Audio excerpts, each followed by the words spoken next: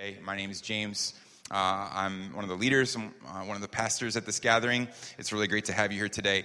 And certainly, thank you so much for all of you who are here in person. A couple of you, it was like literally within like 3 minutes of that first email going out for sign up, like you were in. Like you were like the first on the list. You're really gung-ho and passionate. And so I love to see that. Half of you beat me to signing up. So I was really encouraged by that.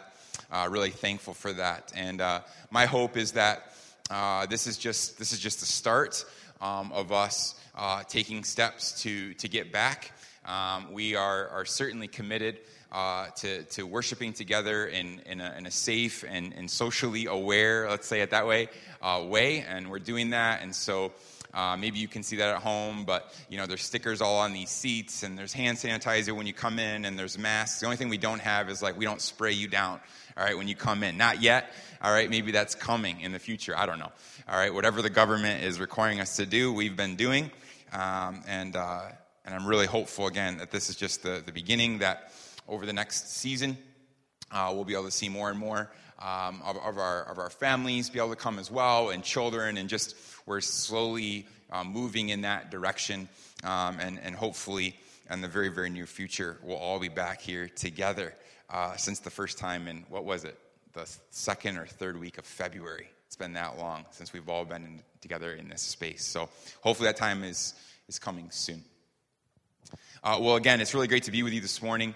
I want to invite you now, if you have your Bible with you, to bring that out.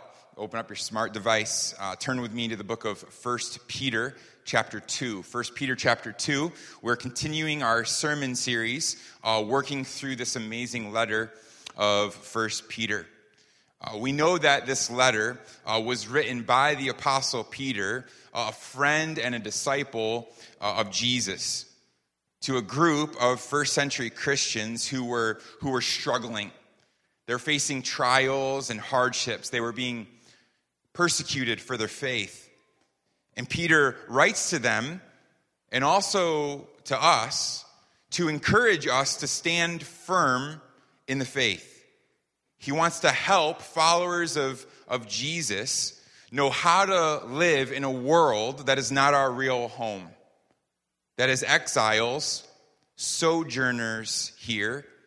Peter wants to anchor us in Jesus Christ. He wants to anchor us in the gospel. You might say it this way, that Peter wants us to know the real Jesus. Peter wants us to know the real Jesus. Not just a Jesus of our own making and liking, but Peter wants us to know the Jesus as he is in the scriptures. Because if we're able to see him, if we're able to see Jesus for who he is and put our trust there, we will stand firm. We will stand firm regardless of what we face. See, in our day and age, there is a lot of what I'll say, I'll call it designer Christianity. Okay, let's use that term. Designer Christianity out there. Where people sort of tend to fashion Jesus into their own image, into their own liking, into their own making. And because of that, there's all sorts of pictures of Jesus in our world, right? Even within the church, there's different emphasis and pictures on how we see Jesus, right? There's like the good friend Jesus. Like for a while, I remember when I was growing up, there was t-shirts like Jesus is my homeboy, right? Like he's cool, he's my homeboy, he's my buddy, he's my pal, like the good friend Jesus. There's the social reformer Jesus, right? That's becoming more and more popular with this next generation coming up. Social change, social reform. That's who Jesus is. We emphasize that. There's the wise, sagely Jesus. Kind of picture him with, he's all in white, glowing, sitting up on a mountain, right? And just giving you really good advice for your life. There's the life coach Jesus, right? There's the, I want to give you a good life Jesus. Or there's just Jesus was a good moral man Jesus, which you see in other religions that will teach, like Mormonism or even Islam. He's just a moral man, a teacher, prophet. Right? We have all sorts of Jesuses around us. lots of opinions about Jesus. And so the supreme question facing us all is, who is the real Jesus? Who is Jesus to you? Is he a projection of your own desires and your own agenda? Is he someone who you look to only when you have a problem or only when you have a need? Or maybe you're here today, or maybe you're here watching online and you're just simply indifferent to Jesus. Maybe you've actually decided to reject Jesus altogether. Being here in Korea, this is my 7th year here. And in that time, especially early on, the first 2 or 3 years, I worked with a lot of younger Koreans, in and around a lot of younger Koreans. And I heard this story a lot of rejecting Jesus. Maybe it's because of the culture here, all the pressure. Or maybe it's something that they've been taught in the church, or that the church just looks too much like the culture. But many here, especially, again, this next generation coming up, many here would say that they've rejected Jesus.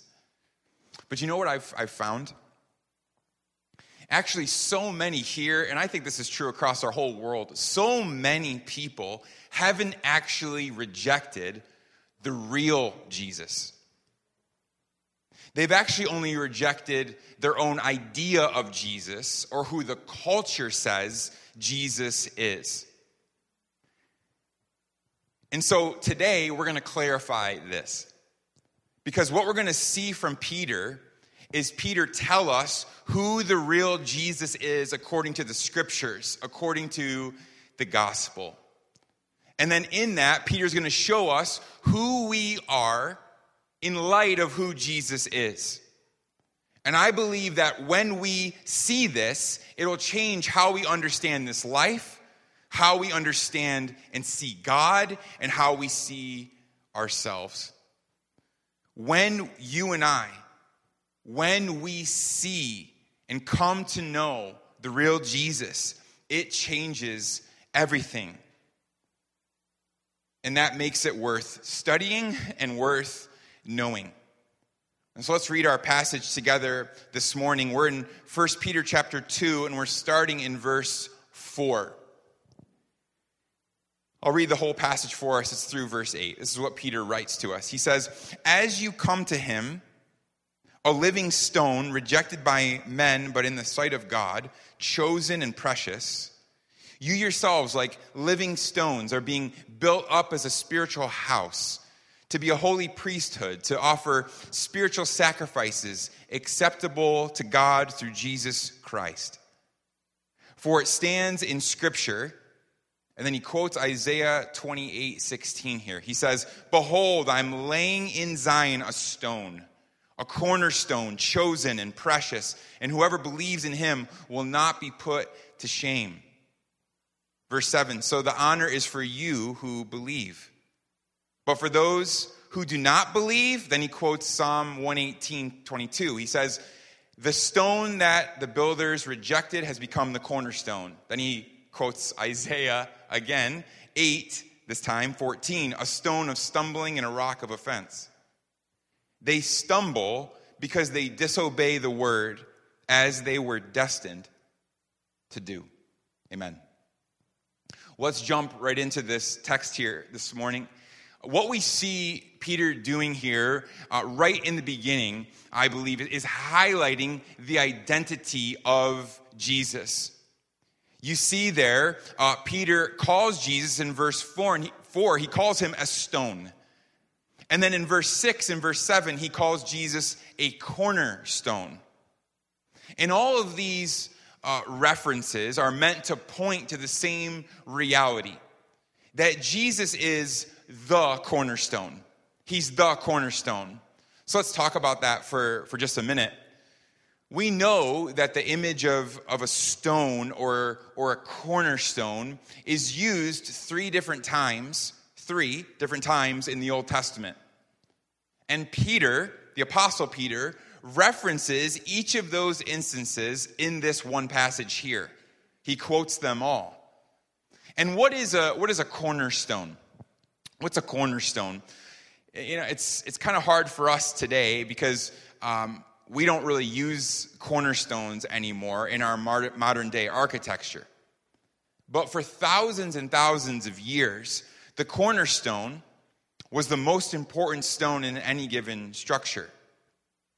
We also know that the placement of the cornerstone, where it was placed, determined the placement of the building or the structure that was being built. Its trajectory determined the trajectory of the entire structure. Or let's say, the reality of the cornerstone, its reality, determined the reality of the rest of the building. It was the first stone that was set into place. But not only that, what's also true is that the cornerstone was always the biggest stone, because it had the responsibility of bearing the primary weight of the building. In other words, it was the stone that all of the other smaller stones depended on. The structural integrity of the building, it depended on the cornerstone. And for that reason, we also know that the cornerstone was the strongest stone. And it had to be, because it carried so much weight. It couldn't fall apart. They couldn't risk it cracking or crumbling, because if it did, the entire structure would be compromised. The cornerstone was vital. It had to be strong. And then what we also know is true is that the cornerstone was also as close as it could get. But the requirement, the standard, was that it was a perfect stone. It was perfectly cut and crafted. And again, it had to be. There could be no flaws in it. Otherwise, again, the integrity of the entire building was at stake. The building couldn't last. It couldn't stand the test of time if there was even just one flaw. So it's easy for us to understand, and anybody listening to this in the first century, why the cornerstone was so valuable, so important, chosen carefully, precious, which is exactly what Peter says in verse 4 about Jesus, the cornerstone. He's chosen, precious. And don't miss this, because this is profound. Peter's saying here, Jesus is not just a cornerstone, but Jesus is the cornerstone of what God is doing in this world. That's exactly what the Apostle Paul tells us as well in Ephesians 2:20, where he writes, Christ Jesus himself being the cornerstone. He's the cornerstone. So what we have here from Peter is a very powerful metaphor to say something even more powerful about Jesus' identity. Because you see, whether we realize it or not, whether you see this today or not, Jesus is foundational to our realities and our lives as the cornerstone of the world, of life. Peter says that Jesus was rejected by men. And we know what that means. He's referring to the time where the Jews put him to death, hung him on the cross. But even though that is true, he reminds us quickly, but God set him apart, chose him, and saw him as the most precious one of all. That's who Jesus was. That's who Jesus is. So let's not, you and I, let's not dismiss him. Let's not ignore him. Let's not reject him, even for a minute. Let's see him as the creator of all things, who sustains the power of the universe with his hand, with his word. Let's see him as the mediator who reconciles sinners like you and I back to God. Let's see him as the Savior who conquers our greatest enemies, sin, Satan, and death. Let's see him as the King of Kings who is sovereignly directing all of history according to his will. See, Jesus is not one to be ignored. He's not one to be dismissed. He is the great and good shepherd who hears our prayers, heals our wounds, and covers our shame. He's the Prince of Peace who removes all of the hostility that exists between us and God due to our sin. He's the Lamb of God who took the weight, who carries the weight of our guilt and shame. He carried it on the cross. He's our hope, our advocate, the one who promises us a glorious forever future. He's strong. He's the mighty God, the very fountain and source of truth, who never lets us down, who's always there. He is so precious. He's our precious treasure, our firm foundation. He's perfect, flawless, dependable. And there is grace, joy, love, and life in his name. Amen? Or you could just say, as Peter says here, Jesus is the cornerstone. He's the cornerstone. That's a really profound, wonderful name for Jesus. That's the real Jesus. Because of his existence, because of his reality, we have a reality. His reality shapes our reality. And Peter adds this beautifully in verse 6. He says, and whoever, all that is true, and whoever believes in him will not be put to shame. So church family, there is a cornerstone that never fails. And you and I, all of us, we build our lives. All of us are building our lives on someone or something. So the question is, what is it? Or who is it? What is the foundation of your life? What's the primary chosen cornerstone of your life? What do you set your life upon? And if you don't know, you need to take the time to ponder, what do I think most about? What do I find myself talking the most about? What do I dream about? What do I worry about the most? Where do you look and point and say, that's where hope is found for me. If I just have that, if I just get that, I'll have hope. Where is that today?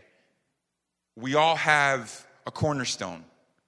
We're all builders. You know, even in this season, right? 2020 has been so crazy, so chaotic, so unpredictable. But you know, through this season, this has been good for us, I think, as followers of Jesus. See, what are you resting on? Where's your security found? How have you been handling this season? Because I think the reason that our lives can often feel so shaky, so fragile, is because our lives are actually built, whether we know it or not, on things that are shaky and fragile. Counterfeit foundations, counterfeit cornerstones. See, we need a better cornerstone. We need the cornerstone. Because nothing else, nothing, not your career, not your school, not your relationships, not your family, money, hobbies, or your health. None of those things are meant to hold the weight of your life. And they can't. They can't. And yet, while that is true, the mistake that so many of us make is spending our lives seeking to build our lives on those counterfeit cornerstones. And one of them crumbles and falls and fails us. We just move to build the next one over and over and over again, just wasting our lives. But Peter's words here save us, actually, from a wasted life now and forever. He says here, nothing in the created universe, nothing in God's created order can carry the weight of your life. Only Jesus, the cornerstone. Well, moving on, notice here that Peter not only calls Jesus the cornerstone, he also calls him a living stone in verse 4. He also calls him a living stone in verse 4. And that's really important, so significant. And I think, especially those of us who are followers of Christ, right? Those of us who belong to Jesus, we know why Peter calls Jesus this. We know why. But if not, it's simple. It's because Jesus is alive. Because he's alive. It's because on the first Easter morning, Jesus rose from the grave. And how does Peter know that? How does he know that? How does he know that Jesus is the living stone, right? Because when we think about stones, we don't think of a living thing, right? But he calls Jesus intentionally a living stone. How does he know that Jesus is the living stone? Because he saw him. Peter saw him. Peter saw that Jesus was killed, was buried, and then alive again. He runs to the tomb. It's empty. He was a personal eyewitness to the resurrected Jesus. And let's talk about that briefly. Okay, let's talk really briefly about the resurrection. Okay, I know it's not Easter Sunday, but we're going to talk about the resurrection. Right? Because so many people, right, we know this, so many people in our world dismiss the resurrection as ancient nonsense. Right? As something that a group of just like radical people sort of made up. Because they wanted to, get fame or create this new religion. But here is what nearly everyone agrees with. Nearly everyone agrees with. And I can't say that all the time, but I can say that here, okay? I spent a good time of my studies doing apologetics. That was my emphasis, studying this issue. So I can tell you, even people who are respected in the field, secular scholars, historians who don't believe in Christianity, nearly all of them, unless they're a little bit off, okay, agree with this. There was a man named Jesus. People followed him. He was publicly executed, crucified, and he was buried. But not only that, the tomb that Jesus was laid in, it was guarded by Roman soldiers, and a few days after his burial, it was discovered empty. Almost everybody agrees with that. What they also agree to is that we know that the disciples had experiences, let's call it that. They had experiences in which they believed that they were literally seeing the risen Jesus. Jesus alive, Jesus in the flesh. And one of those appearances was to a crowd of at least 500 people. We also know that this group of disciples who claimed to see the resurrected Jesus, they were transformed. No one debates this either. They were transformed from being cowards to bold proclaimers of the message that Jesus had risen from the dead. These group of individuals went from abandoning Jesus on the night of his arrest, in his time of greatest need. They left him. To after claiming to see Jesus alive, they went from being that cowards to martyrs, actually being killed for their belief in a resurrected, saving Jesus. We also know that thousands upon thousands of Jewish people, devoted Jewish people, began to worship Jesus as God very shortly after the message went out that Jesus was the risen Messiah that they were waiting for. And just so we're all clear, believing that Jesus was God, if he wasn't God, was blasphemous, idolatrous, and worthy of death according to the Jewish religious teachings. But many followed. Many believed. One of those, his name was Saul, one of the greatest Pharisees of that day, but at the same time, one of the most, if not the most, violent persecutors of the church. He was an enemy of the church, but he was one of them who became a follower of Jesus after he claimed to see the risen Jesus.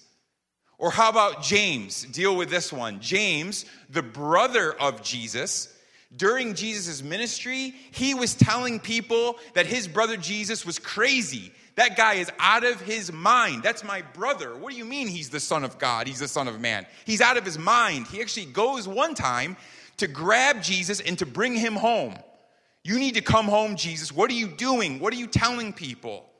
That same James totally changed his life after he claimed to see the risen Jesus. And later, that brother would die for his teaching that his brother was the Son of God. He was stoned to death. A giant stone crushed, rolled on his head.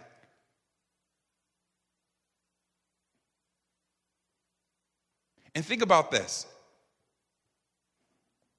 I'm giving you all these arrows, arguments for your friends who deny the resurrection. Okay, here's another one. Think about this. I think this is just practical. What was there to gain for these men and women to teach and believe that Jesus rose from the dead? That Jesus was Savior and Lord, that he was God. What was there for them to gain? There was no money. There's no power to be gained by lying. They got no glory. Their message was, we're nothing, we're empty. All they did when they believed, if they believed, was received hate, persecution, and again, many of them died for teaching and believing this. Actually, if you look at Acts, you study church history, you see that these followers, these believers, they experienced the opposite of material gain. What was their benefit? Because they know what happened, what was the requirement when you came into the body, when you came into the church. What did they do? Right in the beginning of Acts 2. They sold everything. They gave away everything to anyone who had a need. That's the message. What is there to gain? Come follow Jesus. Here's what you get. You get to be a servant. You get to be a slave to Christ. Yay. And you get to sell everything that you have. Your life is no longer your own. The message is, carry your cross. That's the message. That's the gain. These people who saw Jesus, Peter being one of them, totally changed their lives. And so how do we explain all of this change? I would strongly say and suggest the only realistic and plausible explanation is that Jesus really did rise from the dead. And that's what Peter says here. Jesus is alive. He is the living stone. And because Jesus is alive, that changes everything. It means that he is God. It means that his words are true, that his forgiveness and love are real, that hope found in him is real, and that the life that he offers us is real. This is why Peter calls Jesus the living cornerstone. That's the real Jesus. So do you know him today? Do you know him? And are you building your life on him?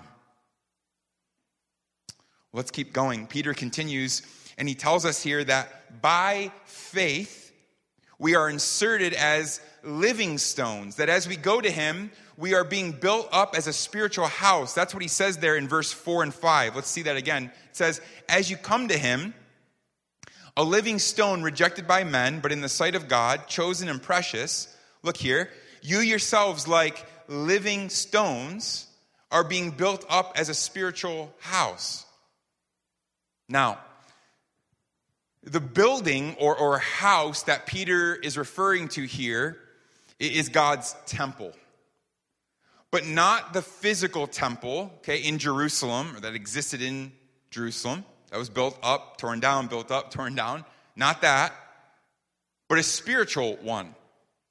That's why he calls it a spiritual house. And this house is a spiritual temple of God's corporate people. And as his people, what Peter's telling us here is that we are, like Christ, we too are living stones being built upon the living cornerstone. This is true of anyone who goes to Christ. That's why he begins verse 4 that way. As you come to him. He's saying that as you go to Jesus, you experience then union with him.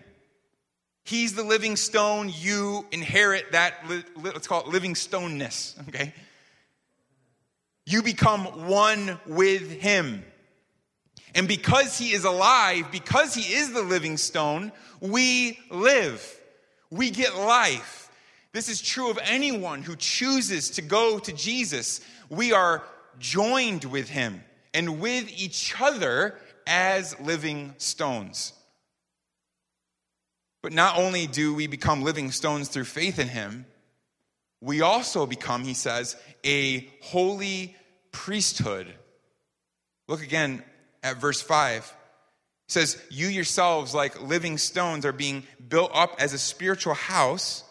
Then he says, to be a holy priesthood, to offer spiritual sacrifices acceptable to God through Jesus Christ.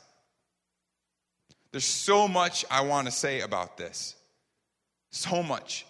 I actually almost divided this sermon up twice because of this verse, right? But I was like, these people are going to leave if I keep preaching one verse at a time, okay, through the book of 1 Peter. We're going to be here until 2025, okay? So I kept going, all right? There's so much to say here, but I have so little time. But I'll at least say this. We know in the Old Testament system, God was unavailable. People couldn't go near him. He was too holy, too set apart, too pure, and we're just too sinful. We cannot get into his presence. God is unavailable to us, to them. Actually, the only time, it was a single day, the only day that you could go near God was once a year on a day, a holiday known as Yom Kippur. Okay? It's the Day of Atonement. And on that day, the high priest of Israel, he could go into the temple, only him, and he could get access to the Holy of Holies where the presence of God was. He'd go into that presence and offer sacrifice and prayers and different things. But even for him on that day, it was a risk. They would actually have to tie a rope around his ankle with bells on it, very long. And the other people, the priests, would stand outside the Holy of Holies and listen to the jingling of the bells. And if they could hear the jingling, he's alive. If the jingling stopped, God struck him dead because he did something wrong. Okay, it was that, imagine, right? It's kind of like, I don't know, Indiana Jones, like when he goes up to the first one? I don't know, Last Crusade or something like that. Remember he exchanges the rocks, he's going up to it. It's kind of that, right? You're very cautious, right? Very, very careful how you enter into the presence of God. But that day a year, you could get in. That was the case. Okay, until Jesus. Because through Jesus, through his death, the perfect and final sacrifice was made. So that we know, it says in Scripture, that the temple veil that separated God from men and women, that temple veil was torn. And that means that for those who have faith in Jesus, we now have complete and total access to God. In other words, all that means we are a holy priesthood. We have access to God through Christ. We have access all the time, constant access based on our union with Jesus. And like priests who were chosen by God, who belonged to a certain family, and who were prepared for a lifetime of devotion to God, anointed for his service, we too, Peter tells us, chosen by God, now a part of God's new family, and have been prepared and anointed for service through the work of Jesus Christ and the indwelling of the Holy Spirit. And why were we made to be not just living stones, but a holy priesthood? Why? Peter says, to offer spiritual sacrifices acceptable to God through Jesus Christ, which simply means we give our lives. We give the totality of ourselves to the Lord. The Apostle Paul would say, right, you give your totality, offer yourself, your body as a living sacrifice acceptable to the Lord. It means that we go out into the world to make God look as good as he is and to glorify his name. It means that everything that we do it for him. We do it for his name. We do it for his kingdom. This is what God is doing. And Peter says, this is what God is building. He's putting together a people for his purposes. He's creating a spiritual house. He's building a spiritual house of redeemed people, tribes, tongues, nations, and languages. And so if you believe in Jesus, if you trust him, you get to be an integral part of that plan.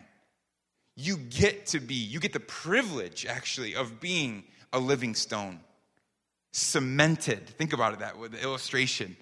Cemented together with the rest of God's people for God's purposes and his glory set upon the cornerstone that doesn't fail. That's who you are. That's who you are.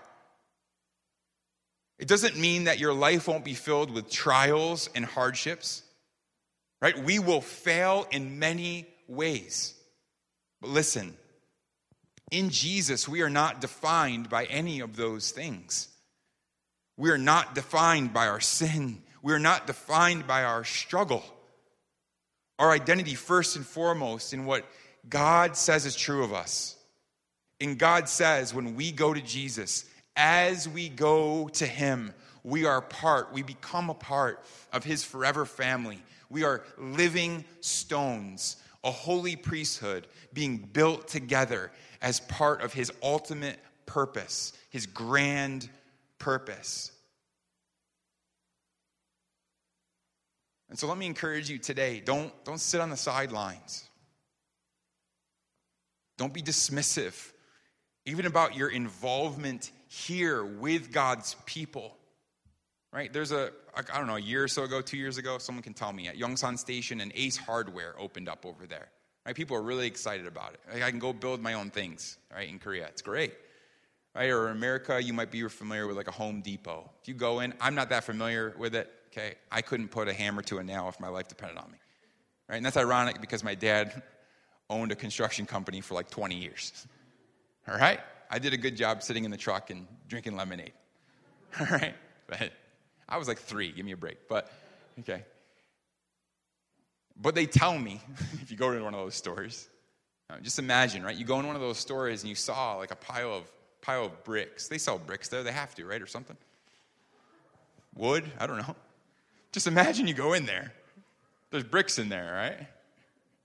You go in there, and you see like a pile of bricks set off in the corner. When you see that, you wouldn't say, wow, okay, those stones, those bricks, they are fulfilling their purpose. Awesome for those bricks in Home Depot in the corner, all piled up together. You wouldn't think that. You'd wonder, someone with a bigger vision than me would think, oh, what can those become? What's that going to look like when they're fashioned together, right? This whole building is made of brick on the outside. At one point, they were just a pile of bricks, but then they were fashioned together, hopefully on a firm foundation. Okay? We hope. Okay? But think about your life that way as well. Don't be a stone sitting on the sidelines. That's not who you are, not what you're created to be. It's not your purpose.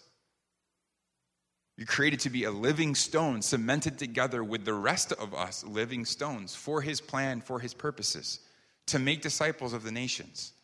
Disciples who make disciples for our joy, for his glory.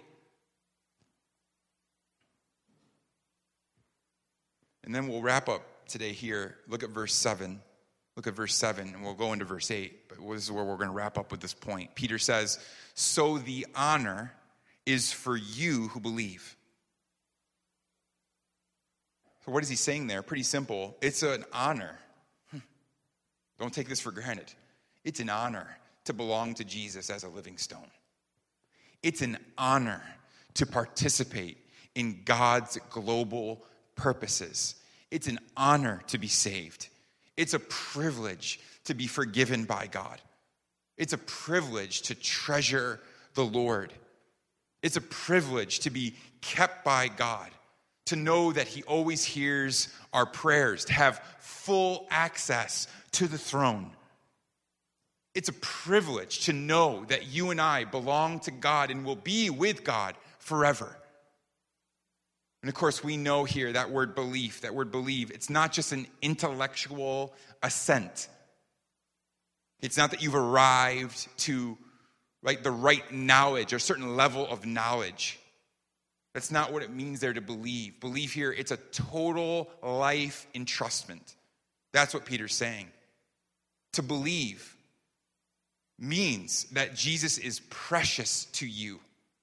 He's precious to you, that he's your all in all, that he's the one that you just can't get enough of. It means that you love Jesus and desire to know more and more and more and more about him. It means shifting from building your life on counterfeit cornerstones to building your life on the living cornerstone. It's an honor to know Jesus. But there's also an important warning here. It's a warning against stumbling. It's the rest of verse 7 and 8. Peter contrasts here the honor of believing in Jesus with rejecting Jesus. He says this, but for those who do not believe, it's an honor for those who believe, but for those who do not believe, the stone that the builders rejected has become the cornerstone and a stone of stumbling and a rock of offense. Simply stated, it's possible to believe Jesus as the cornerstone. It's also possible to treat Jesus as an unwanted cornerstone. It's possible to reject him, to pass by him, to pass over him. And again, that's what the religious people of Jesus' day did, right? They actually murdered him. But he became the cornerstone anyway. And so Peter says here, it's basically a warning, don't do what they did. Don't reject him. Don't ignore him. Don't pass over, don't pass by the living cornerstone. Because when you do, it's like building your life on a false foundation. It'll never work. It'll always fall apart.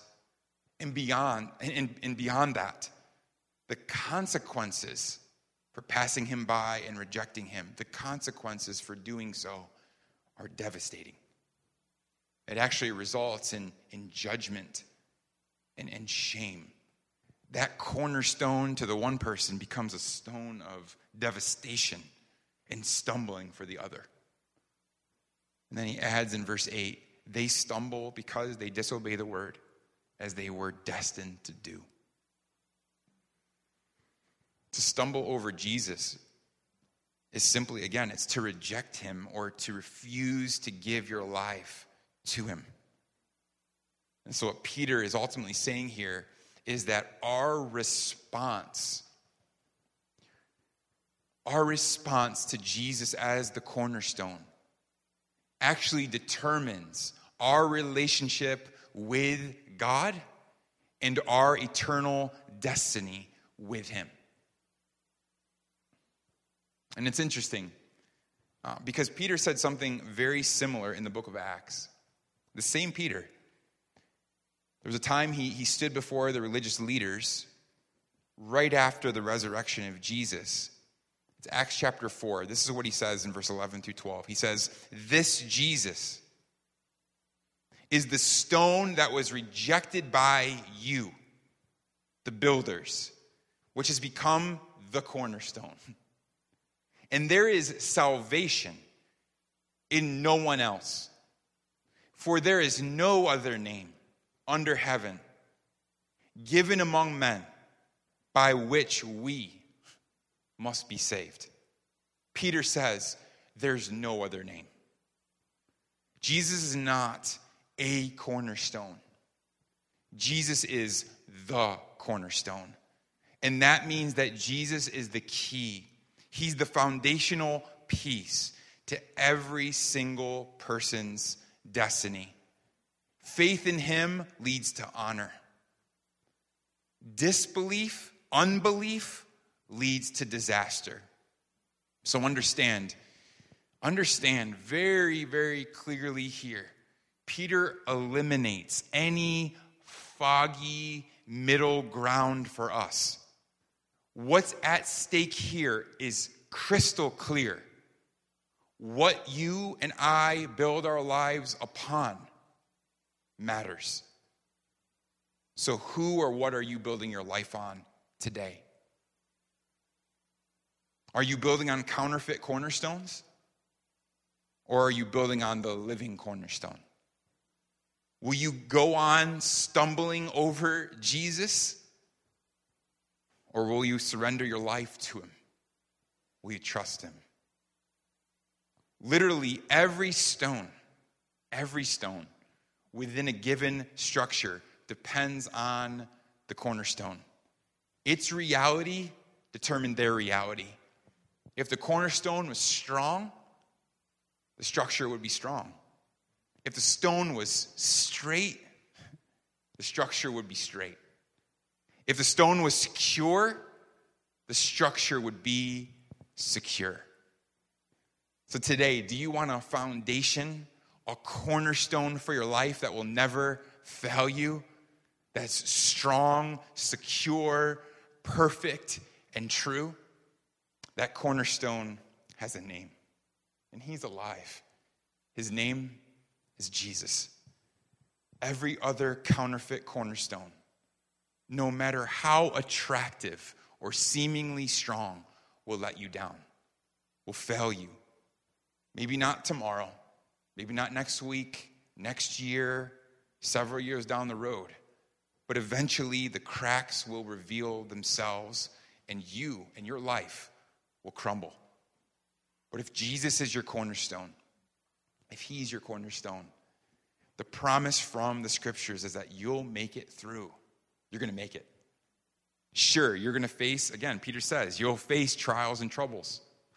Your world and your life may even be violently shaken, but you will never fall.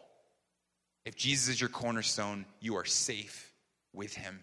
You are secure in him as living stones. So be encouraged today, church. Take heart as you sojourn through this life. Let's pray together.